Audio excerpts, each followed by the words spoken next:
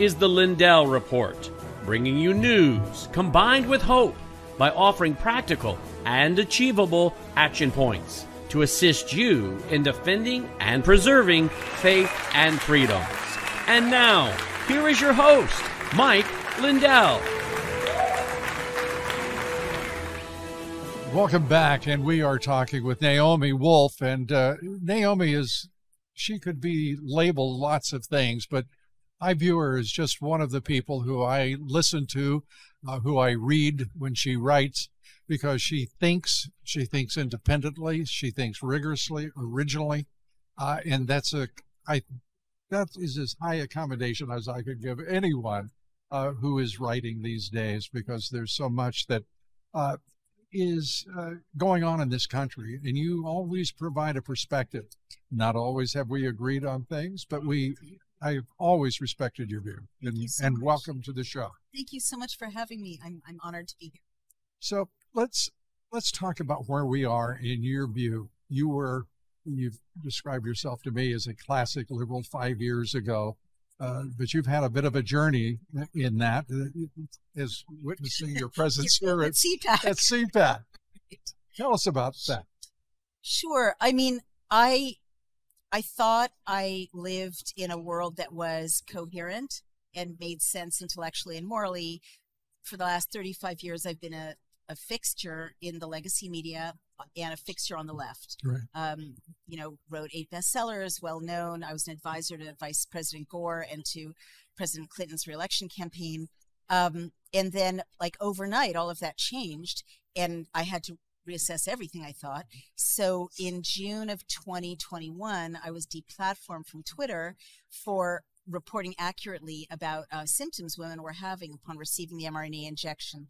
And overnight, I was deplatformed from Twitter, Facebook, YouTube, and there was a global smear campaign that 2 state attorney generals' lawsuits found originated from the White House, putting illegal pressure on social media companies to censor people like me. So in that time, it was kind of a blessing in disguise, because the people who did want to talk to me, because they cared about what was happening with women and babies, were conservatives and libertarians and people of faith, a lot of pastors, a lot of ministers. And so for the last 2.5 years, I've been in a completely different world, surrounded by people like this. And I've learned so much, but one of the things I've learned is that many of the things I believed are before 2021 are not true. So one of the chapters in my most recent book, Facing the Beast, is Dear Conservatives, I Apologize, because so much of what I thought was true just wasn't true. Give us for instance, a truth that wasn't. Okay. Well, when you're in the elite left, elite globalist left, which I have to be honest, that was like my world. You're told that everyone who's a conservative is full of hate, racist, homophobic, misogynist, and in the kind of refiner's fire of the last 2.5 years, sadly, what I found is that people who are conservative right now or libertarian are open-minded and tolerant and willing to listen to multiple points of view, and less racist in some ways and less misogynist in some ways, and that really the hateful views and the rigid orthodoxies and the censorship and the willingness to embrace a discrimination society based on medical status, at least for a while, came from the left. It is amazing to me, even as I'm listening to you speak, thinking back to 2021, the peak of the pandemic, the information that we were fed from the government. And by the way, this was a classic liberal view back in the 60s and 70s, the skepticism about government. Right. Somehow the left lost that skepticism, and suddenly they are, if you will, the enemy in our society that government was in the 60s and 70s to most of us in that generation. And the difference is there doesn't seem to be a cause for the left. And for the right, mostly it's about restoration somehow resurrecting the public and freedom in our society, the idea of individual liberty. All of these things ring to the ear like the cliches they are, but they have great meaning to the right. And this is where I think this country is most sincerely cherished, which is unfortunate. I have to agree with you. I thought that, yeah, there's been a complete 180-degree shift. In the 60s, it was the left that was the free speech movement, anti-censorship, and it's the left leading the charge to create a whole censorship industrial complex now. I just think about my body, my choice, right? The idea that, in one of my books, I talk about how Justice Sotomayor and Justice Kagan were arguing in one situation that women had the right to make medical decisions about their bodies, and that their decisions should be personal and between themselves and their doctors. And the state has no role to force something on a woman medically. In the next breath, they're arguing in favor of Biden's vaccine mandates, and they don't notice any incongruity or any disruption in their logic. And again, the same thing with a two-chair society. My friends or my former friends on the left would never discriminate against someone for their color or because they're a lesbian or homosexual, but overnight they embraced a society in New York City, where I live much of the time, in which I, as an unvaccinated person, could not walk into a restaurant and eat with my family. They were fine with a discrimination society based on medical status. No problem with it at all. And so this was very stunning to me. The same people who, like Robert Reich, who's supposed to care about injustices in economics, was fine with a 3-year period in which there was a massive wealth transfer from working class people and middle class people to a handful of rich people, with the lockdowns as the engine of the wealth transfer. And I follow the money here in my book, The Bodies of Others. People who are supposed to care about women's issues, women's rights, like Susan Faludi, had nothing to say about the fact that women are back to like pre-1972 employment levels because they had to go home and look after kids who were locked in their rooms on a computer through forced lockdowns. I could go on, but the hypocrisy was stunning, or the lack of self-awareness was stunning. The lack of self-awareness, I've often wondered whether it's a lack of self-awareness on the part of so-called liberals. Most are Marxist in point of fact, in judgment. And I just want to hold this up so everybody can see this. New book from Naomi Wolf, The New Authoritarians, COVID-19 and the War Against the Human. The title is The Bodies of Others, and we recommend it to you highly.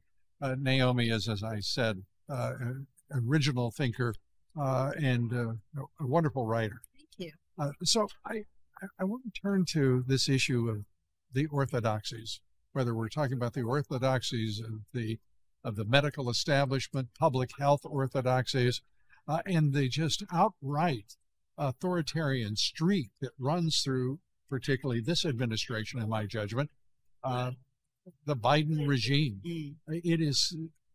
The policies are at once devastating. They are praised by the national left-wing media, the corporatist media, and none of it adds up for most of the American people. They think I'm sure many of them think, well, it must be me instead of thee. Your thoughts? Gosh, well, I agree with you that this is, neither party has an exclusive imprimatur on authoritarianism, right? I'm sorry. On authoritarianism. They can both be plenty fascistic. I wrote a book in 2007 called The End of America during the Bush era, because a lot of these trends toward a more authoritarian America started after 9/11 and were kind of amplified by the Bush regime. So neither party is innocent. But then Obama picked up right after that droning Americans and expanding Guantanamo, and the same people who were so mad at Bush, on the left, for restricting civil liberties and free speech, were fine with Obama doing it. Excused everything. Excused everything. So I do agree with you that right now The Biden administration is terrifyingly authoritarian. I mean, I've never seen anything in America like the president of the United States yelling at his own citizens in the fall of 2021, saying, you know, we're losing patients. There's going to be a winter of severe disease and death, and you're going to kill your loved ones, essentially. I've never seen anything like the tone he took. I've never seen anything like the threats he made, the fact that he forced our soldiers and our sailors and our first responders to do something they didn't want to do in order to keep their jobs. That violates national law and international law. It's a violation of the Nuremberg Code that prevents forced medical intervention. Yeah, he's super authoritarian. I personally have concluded that he's a captive administration, and I voted for him, and that China and our adversaries in the form of, and I named the bad guys, the World Health Organization, the World Economic Forum, the Bill and Melinda Gates Foundation, have kind of captured our administration currently, and that there's a war on the United States and war on the population in the United States. Yeah. The subtitle of your book, the book being The Bodies of Others, the new authoritarians. Are they really new, I wonder? It's a good point. I mean, I think, like, I studied the history of authoritarianism for my book, The End of America, and I found that tyrants, whether they're on the left or on the right, always do the same 10 things. Mm-hmm. So there's a playbook. So in that sense, the same things we're seeing from the tyrant's playbook are not new. However, the guise of public health, which was the rationale for ushering in locking people in their homes, preventing their free assembly as guaranteed by the Constitution, instituting emergency law, which is step 10 of the 10 steps to fascism, right? There's no coming back once you get to emergency law without a lot of struggle. The censorship, all of these were done in the name of public health and for the public good. And that is a new costume of old-fashioned authoritarianism. It is a remarkable journey that you've been on. It is a remarkable journey this country has been on, and it continues a treacherous path, uncertain goals, and here we are. Your sense of how important this election is, and does it rankle you that you might, with living a life as a liberal, might have to support a conservative, if indeed that is what you would think? I mean, I can't possibly vote for. I walked away from the Democrats. I am politically homeless right now, but I can't possibly support what they've done. I can't enable another administration like this one. So my real concern, Mr. Dobbs, is election integrity, because I'm a tech CEO now. Right. And so I asked my developer, is it true that there are problems with voting machines? And he explained to me 3 different ways the voting machines cannot be secured. You don't have to hack them. An algorithm can count wrong. I'm sure you know all of this even better than I do. And also, as he pointed out, you can just give the back-end credentials to some guy in Serbia or someone in Beijing. And we don't know who's won American elections since 2005. That's really true. So I've drafted, along with the American Voters Alliance, an election integrity bill, which is only 19 pages. It's in simple, clear English. And the legislators who have introduced it in 2 states and others around the country are telling us that it solves the main problems with our voting system. So that's my focus, because we can't know what'll happen. They'll steal it again. One of the things that's interesting to me is the fact that we have such a complicated process and machines doing what should be simple addition. Totally. Because there is no point. We have machines that apparently also do subtraction as well. And in an interesting case in Georgia, Amy Totenberg, the federal judge who's presiding over that case, putting forward a very straightforward issue, and that is, how vulnerable are the machines in Georgia? And what has ensued, it was a 4-week trial, 135 pages of an original order to make that determination. We're waiting the verdict.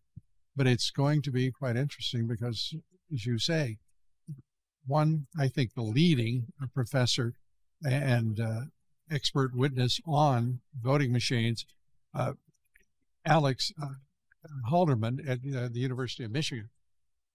He hacked the machines in 5 seconds with a Bic pen to substantiate what you were just saying. I'm not surprised. But like Mr. Dobbs, it's common sense. We know we get so odd to emails hear all the me time. called Mr. Dobbs. Okay.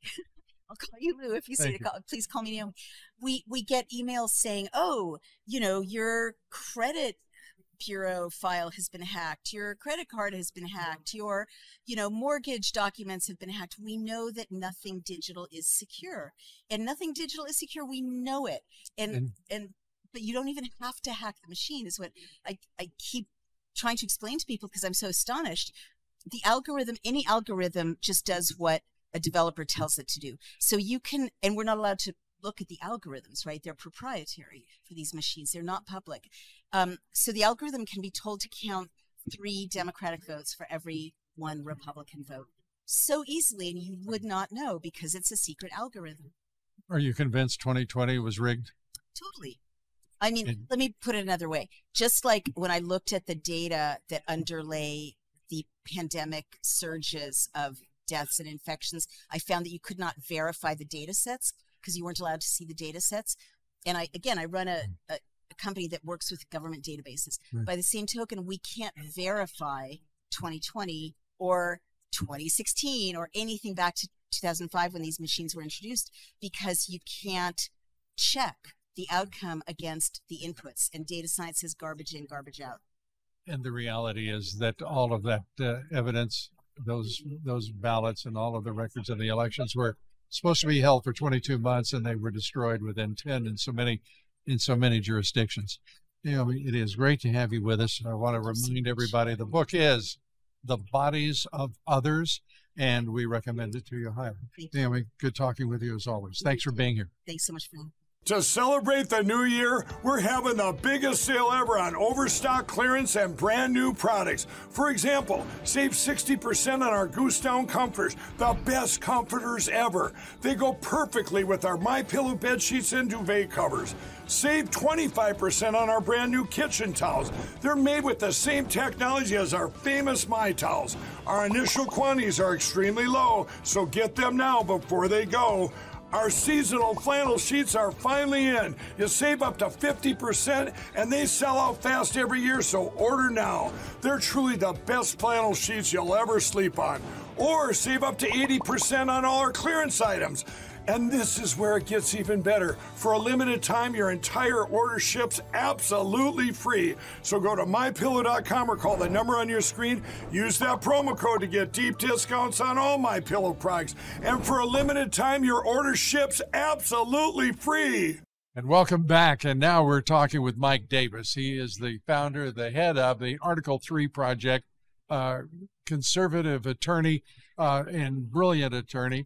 We're delighted to have you with us. Thank you. And I had to pay you how much for that intro? Well, the bill will rise as we go. Yeah, good. So I just wanted to, first of all, welcome you to the show. And let's get to the point of it, if you will. And I know you will because you've done it for a very long time. But I think this is something that's very important for the audience to know. Yep.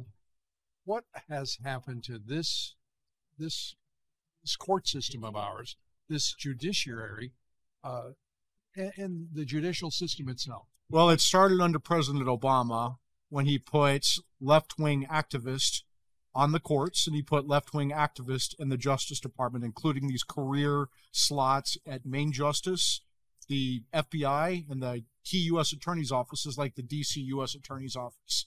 And our justice system has been politicized, has been weaponized, again, not only against Trump, a billionaire former and future president who, has the resources to fight this. They're going after Trump's top aides, his lawyers, January 6th, defending his supporters on January 6th. They're going after parents outraged by gender chaos in the schools and the resulting rapes in high school bathrooms.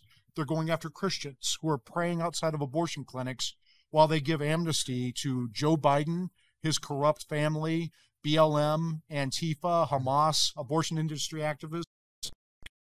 System of justice in this country, and it started under Obama. He said he was going to fundamentally transform America.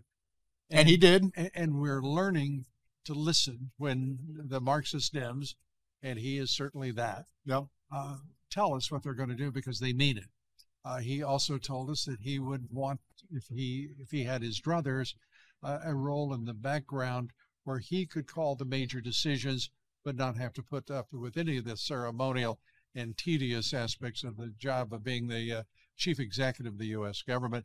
He's also achieved that, in my opinion. Yes. I mean, he kept a house here in Washington, D.C. How many former presidents have kept a house here? What was it, Woodrow Wilson, who had a stroke and kept a house here? Other than that, President Obama kept a house. He has a mansion in Colorado, and he has his key officials in key posts throughout the Biden White House and the Biden administration. So as we establish this, as we look at it, Barack Obama, the Marxist Dems, this puppet president, impaired clearly, compromised clearly. Who is running this country in your judgment? Is it the court system? Is it the justices and the judges and the prosecutors? I think it's clearly Barack Obama who's running this country. He's running President Biden, his demented, corrupt puppet, Joe Biden in the White House, and Barack Obama has his key lieutenants throughout the administration, and he has his key people in the Justice Department, including the FBI. He has his key people in the U.S. Attorney's Office. He has his key people on the federal judiciary. And it's really the Supreme Court is the last line of defense, and that is not a very strong last line of defense. It certainly hasn't been to this point. My goodness, I never dreamed that we would see such, frankly, cowardice and disinterest on the part of the court in the integrity of the judicial system itself. And Mike, to think what this country has been and what it is today, the Republicans have not come up with an answer to the authoritarian streak, to the totalitarian purpose of the Obama barrage of policies that are just antithetical to everything the country stands for. Why can't somebody get to the judicial system, correct it in every other? What happened to checks and balances, for crying out loud? Yeah, I mean, I think that's why you're seeing the Obama/Biden regime going after Trump, because he's the one guy who knew that there was a problem. He was the outsider. He was not part of the uniparty. He was not the globalist.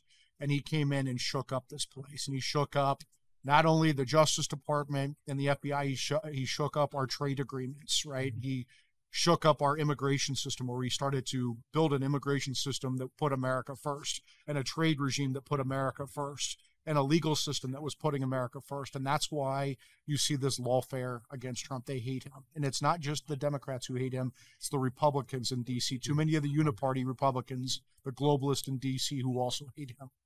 You know, Congressman Corey Mills was here at CPAC earlier talking with us, and he said he wished people would not vote based on party identification solely, because it is important to understand that Republicans, many of them, are actually closer to, and I'm paraphrasing it, are more aligned with the Marxist left in this country than they are the Republican Party.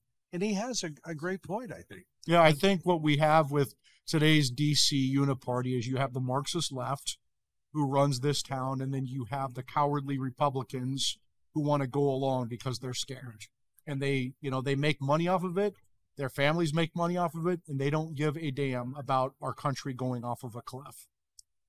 Talking with Mike Benz of the Foundation for Freedom Online the other day, talking about the reality is that our government has turned against us.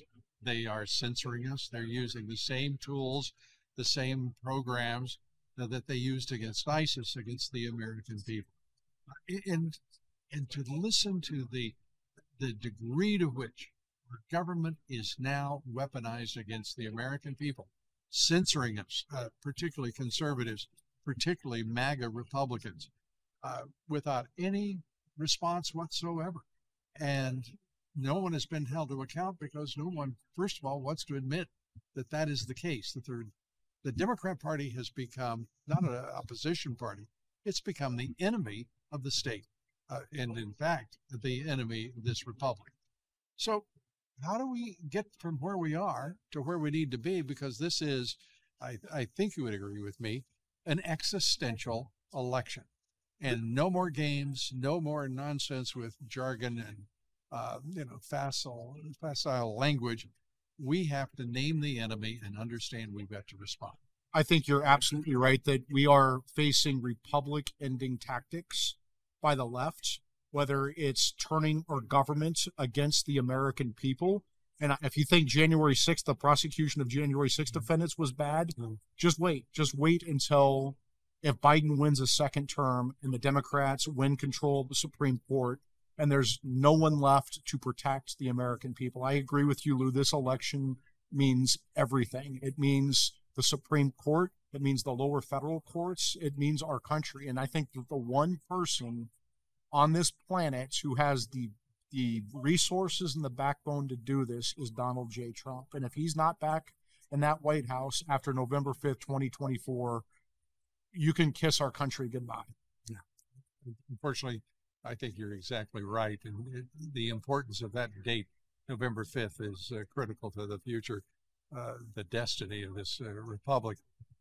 As we watch what is happening on Capitol Hill, as we watch what is happening with this White House, as we watch what's happening in the courts, it is clear that the intel agencies themselves, the intel community, is somehow manipulating this government right now. I don't think there's any doubt. When you see justices in the Supreme Court bending quickly away from their conservative ideology, making extraordinary judgments as justices, this looks like a country right now who's whoever is in charge of the government now, frankly, they're not afraid to blackmail and coerce, intimidate Supreme Court justices. They have no hesitation. How do we get by this? How do we get through this? Well, I mean, we're talking about intel agencies and law enforcement that they are using the tactics that we should use against our worst enemies, like China, like Iran, like North Korea, and they are turning those tactics inward to go against their political enemies. Is there any countervailing power that can be mustered in the courts by the legal system? Because I can't find a way for frankly, for conservatives or patriots to prevail against these Marxists who mean to destroy the country, who mean, in point of fact, to make certain this is their government for the millennium. I think our best hope is Donald Trump. Now, he came in as a political novice. He had never run for office before. When he won the presidency, it was his first job in government.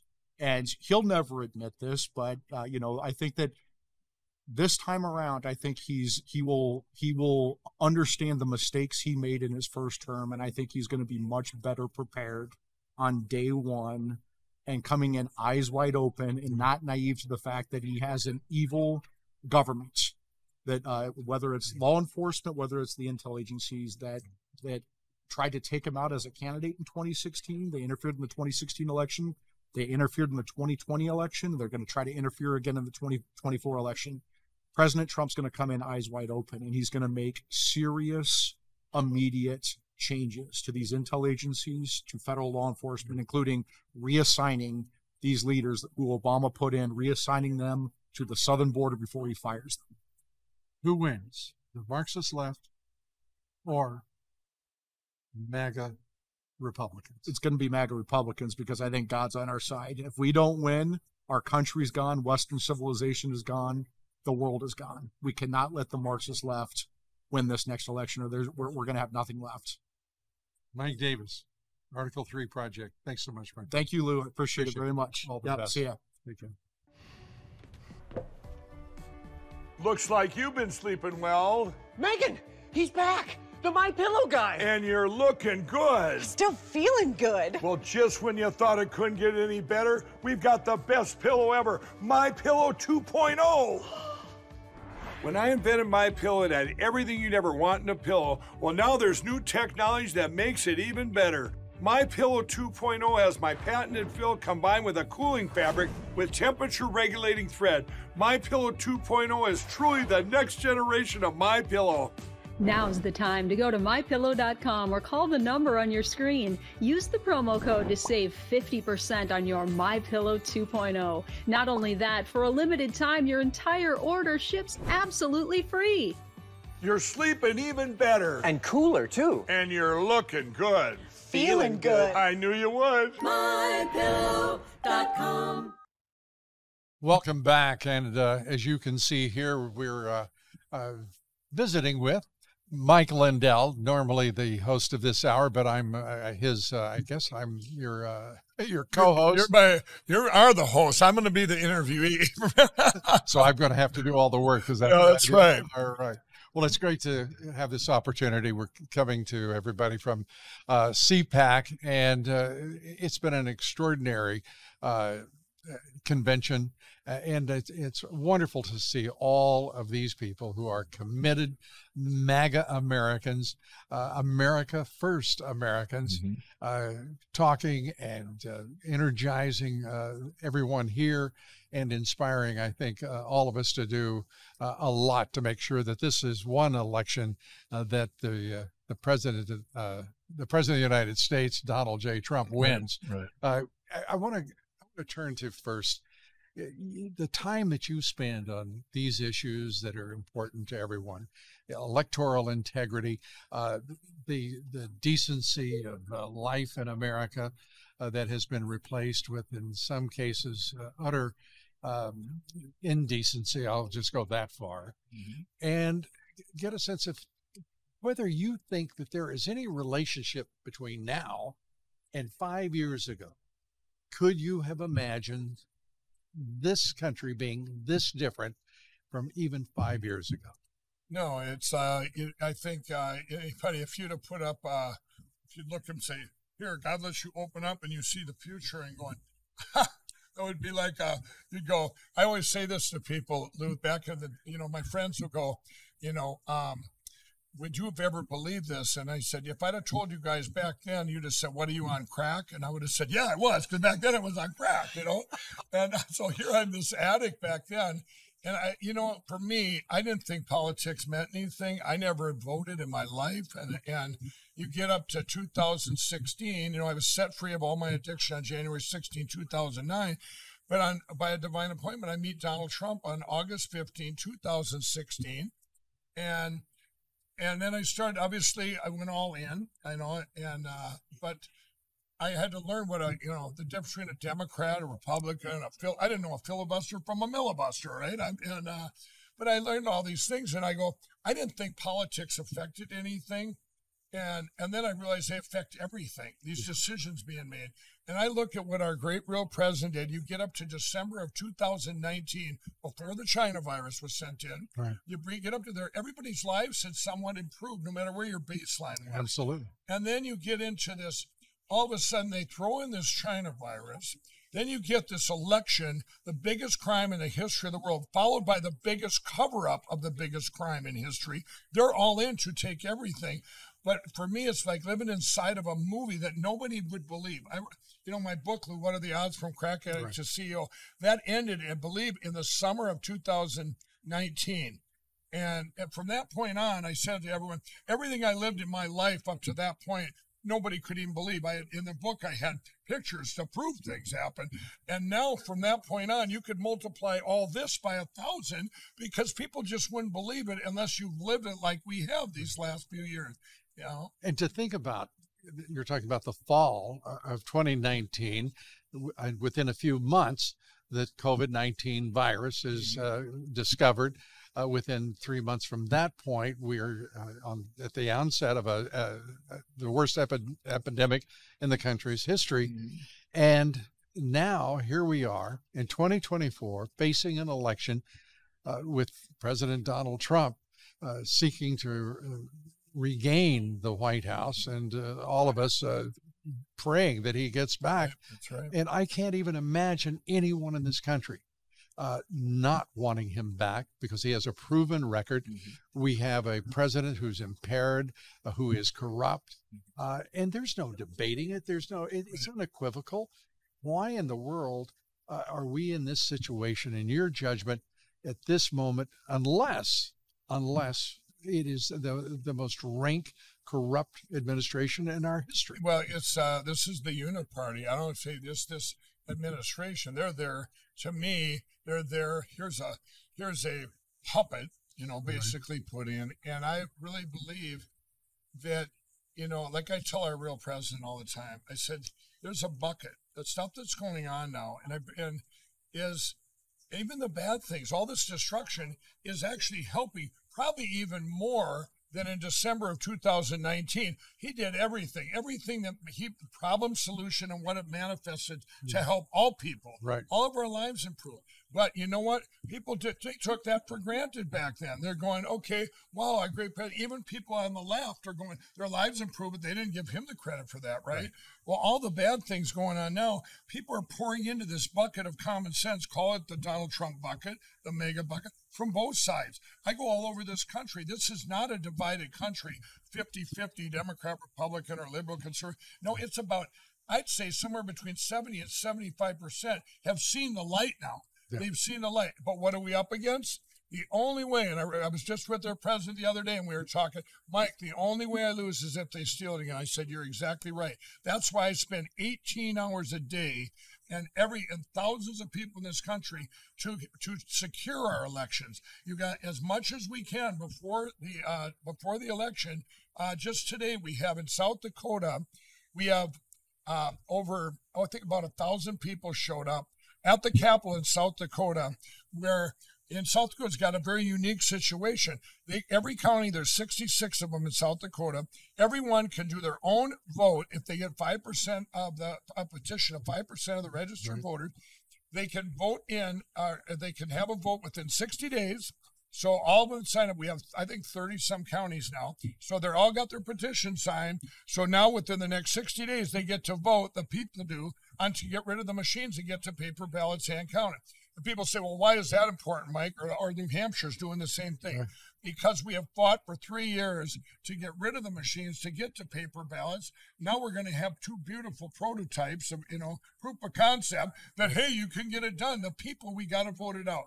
The only way he would lose is if they steal it, and they can't steal it. He asked me a good question, the president did the other day. He said, Mike, do you think in the 2020 election, if there wasn't computers, that they would have cheated to steal it anyway? I said they would have tried, but nobody. Now a cabal of people could not have taken the amount of votes they stole from our real president, which was upwards of 15 million. The real total is 80-some million for Donald Trump, 60-some million for Biden. And I don't want that to discourage people watching because, well, then why do we bother and vote? Because right now, by the time we get to the election, we're going to have at least a third or half this country with paper ballots hand counted. The people will not allow the corruption to be told. This has become your mantra, and I notice that it's starting to spread around the country without any question whatsoever. It's actually, and it's an important reminder to everybody, an important slogan, and that is paper ballots, same day voting, and we've got to get there because whether we're talking about the case in Georgia, where there's a question about the vulnerability, whether the vulnerability of the voting machines in Georgia are so great that the federal judge who's hearing the case has to make a decision. And she's cornered, kind of, when someone hacks in with a ballpoint pen in 5 minutes in front of her and flips an election. Well, it was actually, it was in second. And here's the thing I want to tell everybody, the media out there, they're going, Mike Lindell, he's a conspiracy. That same judge said we're not conspiracy theorists if we question elections. And also, I want everybody to know that, there's no evidence. Not one judge in the United States looked at any of the evidence based on merit. None, not one. And that's really important for people to realize. And Another thing we have, Lou, now that we didn't have then, you had Argentina go to paper ballots in 4 months. You had Ecuador just went to paper ballots. These guys are here, the president of Argentina and stuff. These guys are here. You had Taiwan, paper ballots, hand count, save their country. You know, in countries all around the world that have paper ballots, France, Germany, UK, Netherlands. I've met with them personally, studied their systems. We actually have a better hand counted system than they do that we have developed, and it was already used in Osage County, Missouri last year.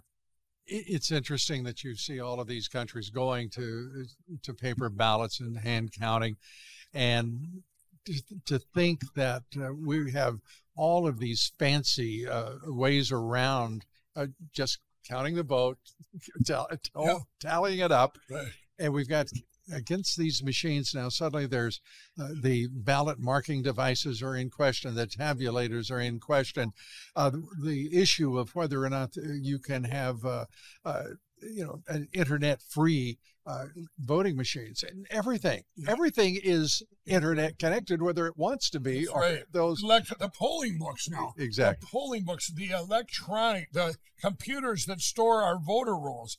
I mean, how'd you like to live in Wisconsin where you have 7.3 million names on the voter rolls, and if everybody voted in Wisconsin that could, it's 4.1 million. Right. Now, come on, why do we need the other 3 million, right?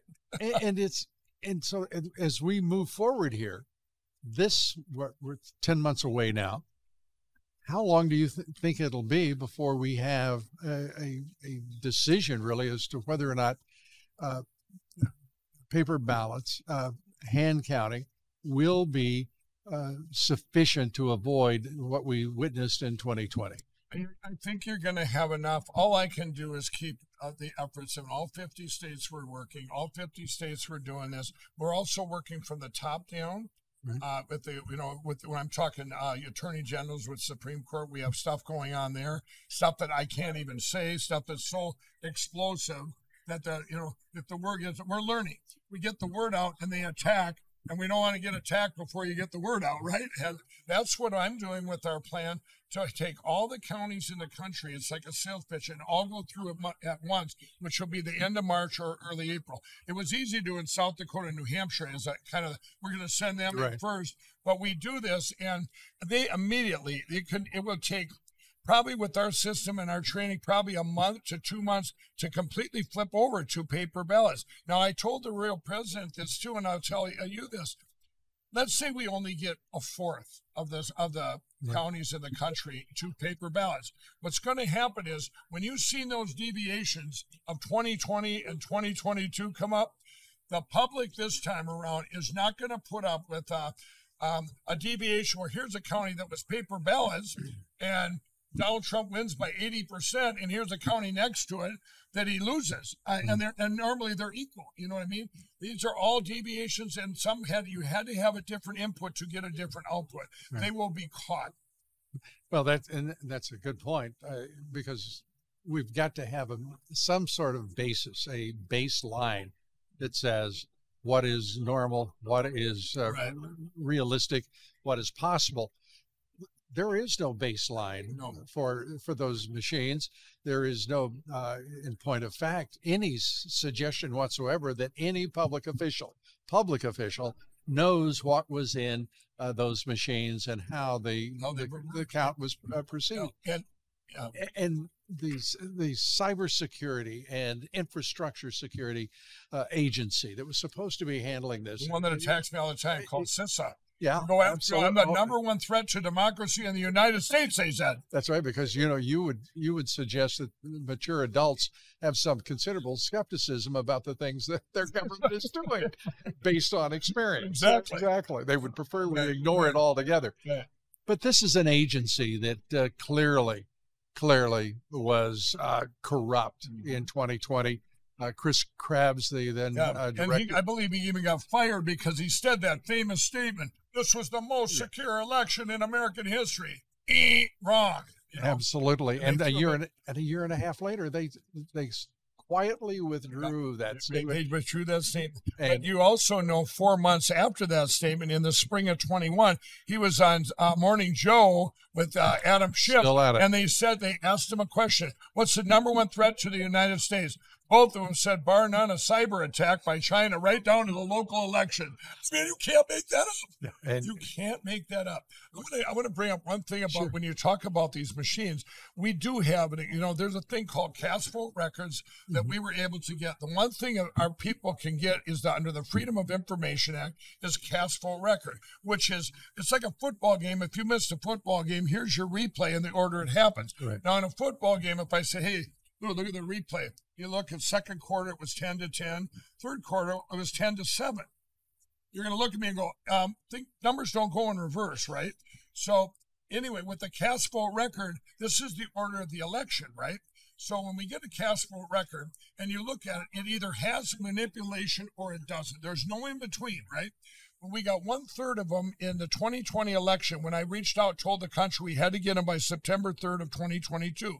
We got 1/3 of the cast vote records in the whole United States. Of those counties, every single one of them was compromised. Every single one.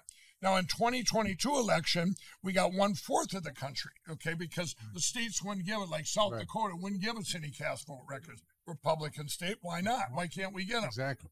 Well, we found in Florida was the only place that there was no computer manipulation. We finally go, wow, we actually found one, that didn't have any computer manipulation. And I'm the one that found it out. I go, isn't it weird that DeSantis won Miami-Dade County by 11% when no one had won that? Republicans hadn't won it. So I go, this is a deviation. I'm going to check into it, right? I'm going to check into it. And we dug into it, my cyber guys. We got other counties too. Sure enough, now I'm going to say he did anything. They just didn't cheat. So it was a complete election. They let the election happen without any computer funny business, right?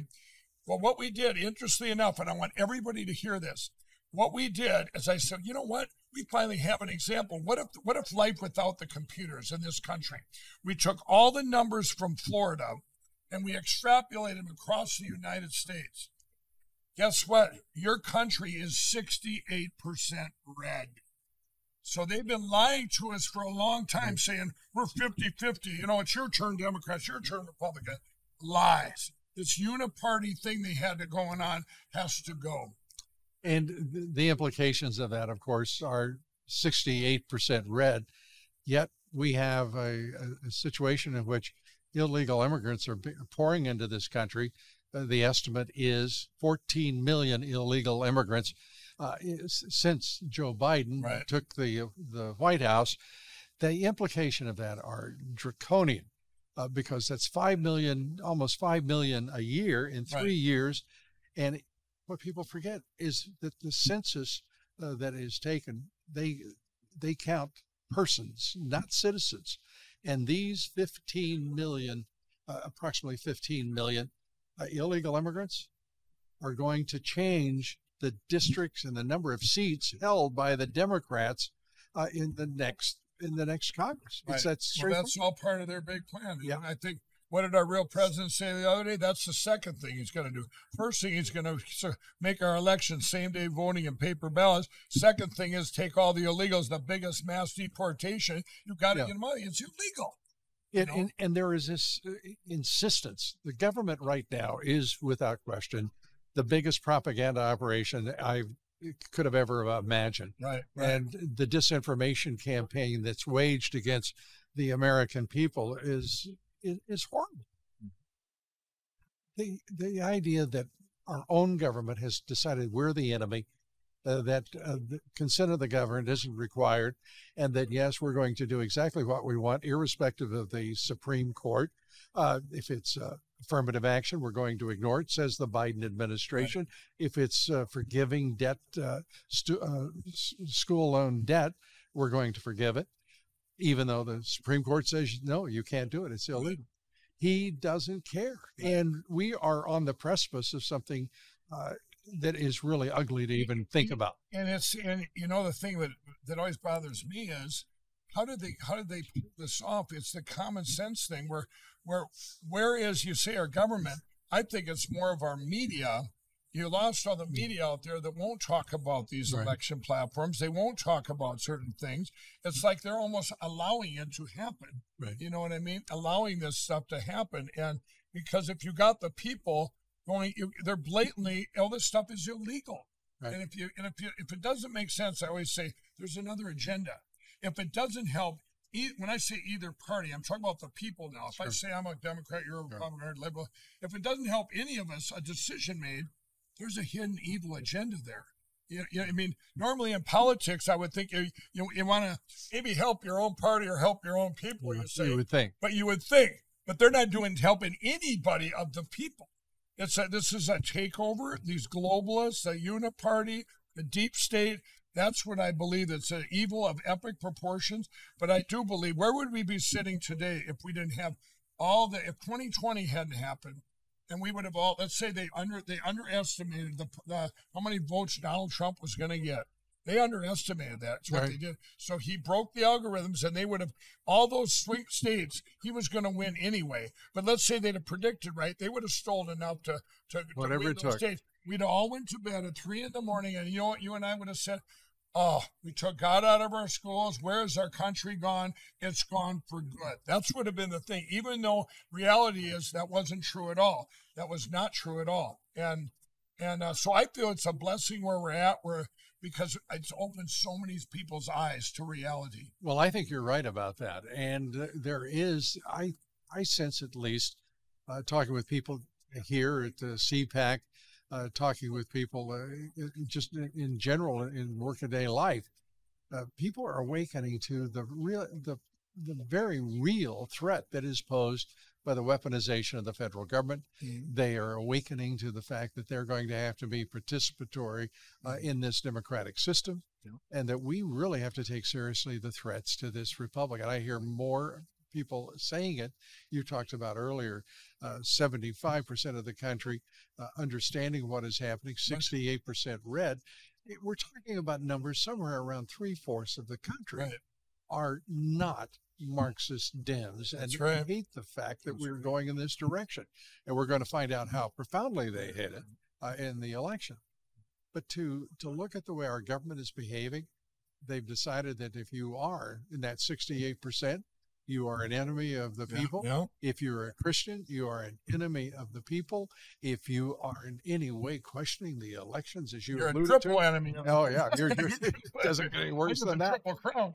You know, they still have my phone. The FBI takes my phone. Do they still have your phone? They asked me today. The Supreme Court in Minnesota told the government they had to give it back, and they go, because I sued the government and the FBI. They said they had to give it back. They go, okay, they haven't given it back yet. I mean, you can't wrap your head around that. I'm going, yeah, I've done nothing wrong. Give me my phone you took. You know, the day they took that, I told them I wanted to be arrested. They wouldn't arrest me. They would not arrest me. I remember you telling me that, and I have to tell you, I was thinking, well, I'm not sure that's a request I would have made. The lawyer's going, give him the phone. I go, no, I want to get arrested. I wanted to be on Fox News and talk about the election machine. You know, the very least that should have happened is the FBI should have gotten from the fast food joint that you were Hardee's, especially Hardee's. I like their biscuits and gravy, but they should have given you at least a 1-year supply of fast food. Or something. I don't think I saw that. Their owners down there they did some good publicity on that, actually. You took good care of them. Yep, if the guy didn't know better, we would think you know something about marketing. Right. When I stop in Hardee's now, they're looking around for the being followed. I remember my friend being so nervous, though. I mean, that could have been so dangerous. Here it was 1:00 in the afternoon, and I pulled up there, and I'm surrounded on all three sides. And I told my friend, we had just come back on a hunt trip, guns in the back seat, and I said, something's going down. I've been, my past, and I'm going, this was a little bit of a deviation, right? Oh. So I remember getting out and going, who are you and what do you want? And the guy goes, FBI. I said, I don't believe you. Show me your badge. He shows me a badge. I said, how about you? I want to see your badge. And he shows me a badge. I go, well, you bad guys wouldn't have 2 badges, so what do you want? And I pulled up, and we're not going to arrest you. We just want to talk. Well, my friend gets out. Now, he's all nervous and coming up, and the FBI's are going we don't mean to, we're just asking questions. I don't mind this at all, but my friend does. Can he go sit back in the vehicle? He's all nervous. But here's what I wanted to say about that.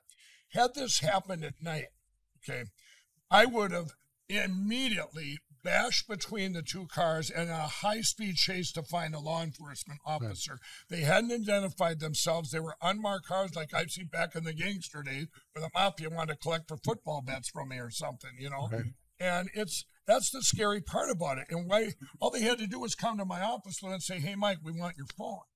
You know. And then there's, there's the Peter Navarro treatment that the FBI is, used, which is show up with, making an arrest at the airport, throwing him in a cell. There's in point of fact, there's the Roger Stone treatment, which is they show up with 20, 25 people with guns in tactical gear at 6 a.m. Right.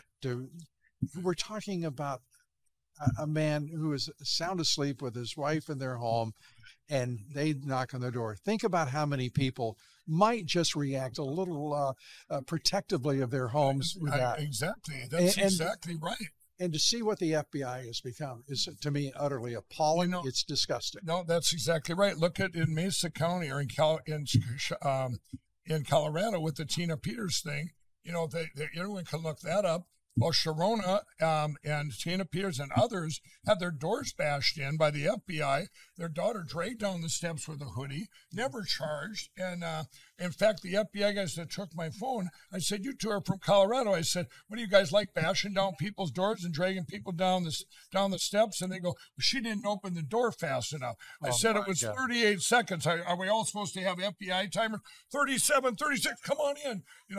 It was the logic there. And I chewed them out, Lou. I said, "You guys," I said, "you should be ashamed of yourself. Don't you FBI guys have moral compasses?" I kept him there for 2 hours and wouldn't let him go till finally the guy goes, "We have to go." He goes, "No, he didn't. I'm telling him about my book. I'm witnessing to Jesus about him." They're getting all upset. The guy goes, I've been working for the FBI for 30 years. I've never had any stuff like this. Mike, we're a little busy. I go, "You guys stopped me and ruined my day."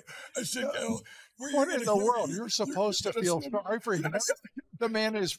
There was 5 of them, and they go, "We got to go." I go, "No, you're going to sit and listen to me. What, don't you guys have moral compasses? What you're doing is wrong." I've got to ask. You're wrong, What was their answer? We're doing our job. That's the one. We're doing our job. We're only taking orders. And then the orders. one guy goes, "Well, my brother read your book, Mike," and I go, "Well, good. Maybe you should read it too." I said, "You guys need to reach down and see what's happening in your country. They're weaponizing you guys against us, the people." When you say that, we're just following orders or just doing our jobs. Yeah. Excuse me. I think of what's happening on the border. 50,000 Border Patrol agents. They're not doing their jobs. Right.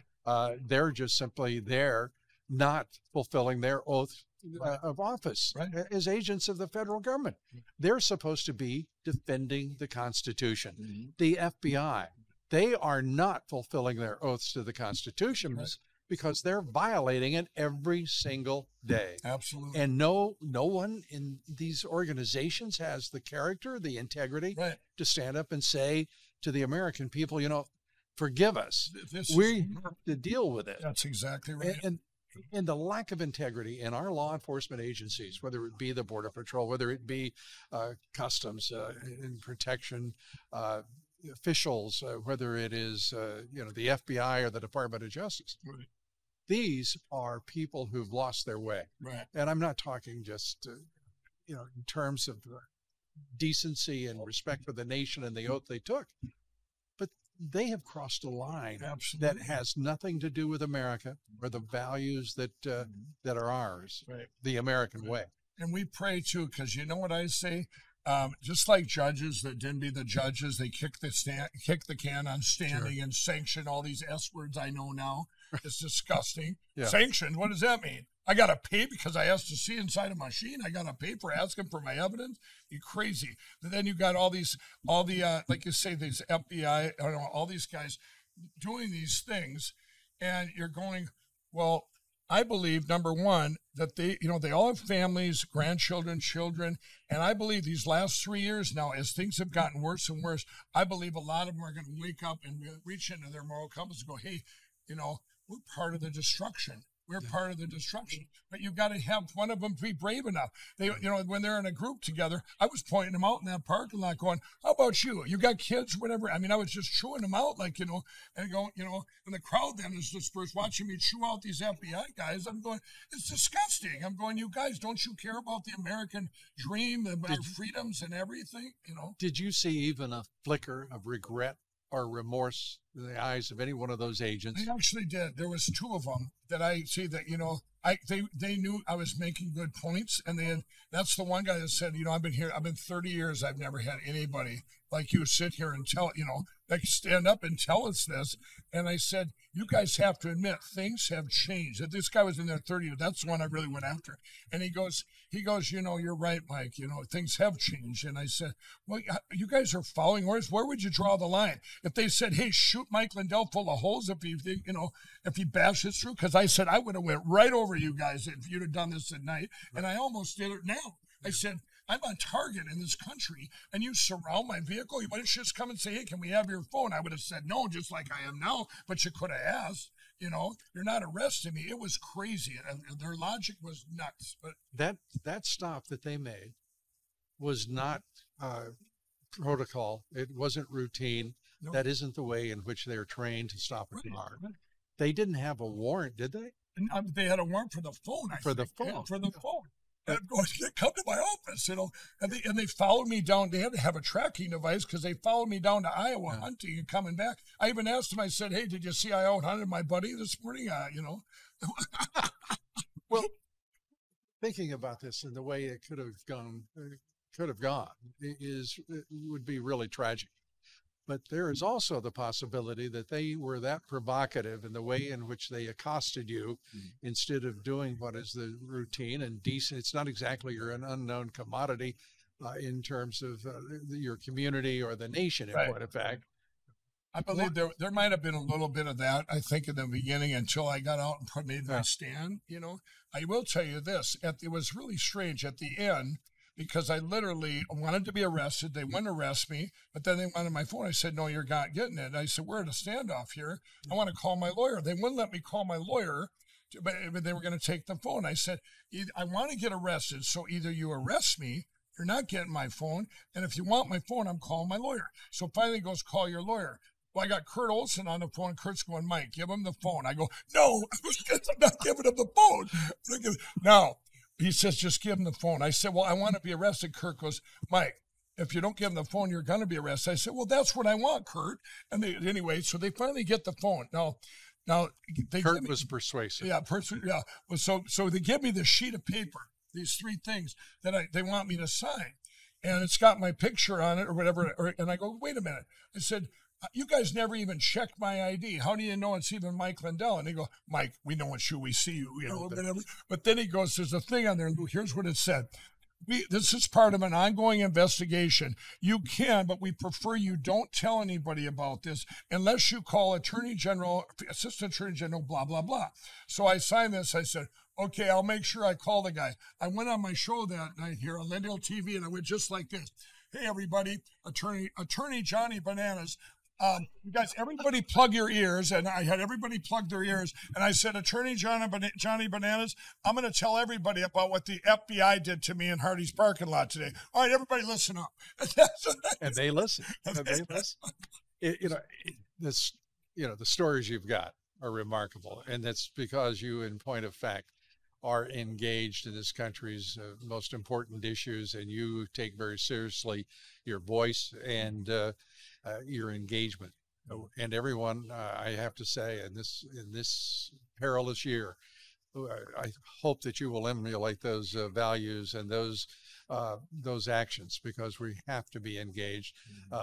I don't know if I don't know how to advise you if 3 cars stop you in a parking lot or a Hardee's. I had a lot of training and weird stuff like that. But I just hope everyone raises their voice, and we really need that. And that's why, here at our network, and by the way, Lou, you've been a blessing to our network. We have to get our voices out there. We have to get the truth out. We have to when good things are going on, we have to let people know.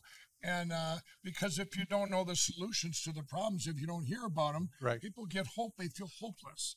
And that's where we're at. And I just want people, courage is contagious. I tell people you can't save your courage for a rainy day because it's pouring. We get one shot at this, and we've got to take it. The time is now. I encourage everybody, you want to know and help out, LindellPlan.com, LindellPlan.com. That's where it's at right now. Mike, thanks for being with us on your show. Yeah, thanks. God bless you. God bless you. Appreciate it. Thanks so much. God bless you, everybody.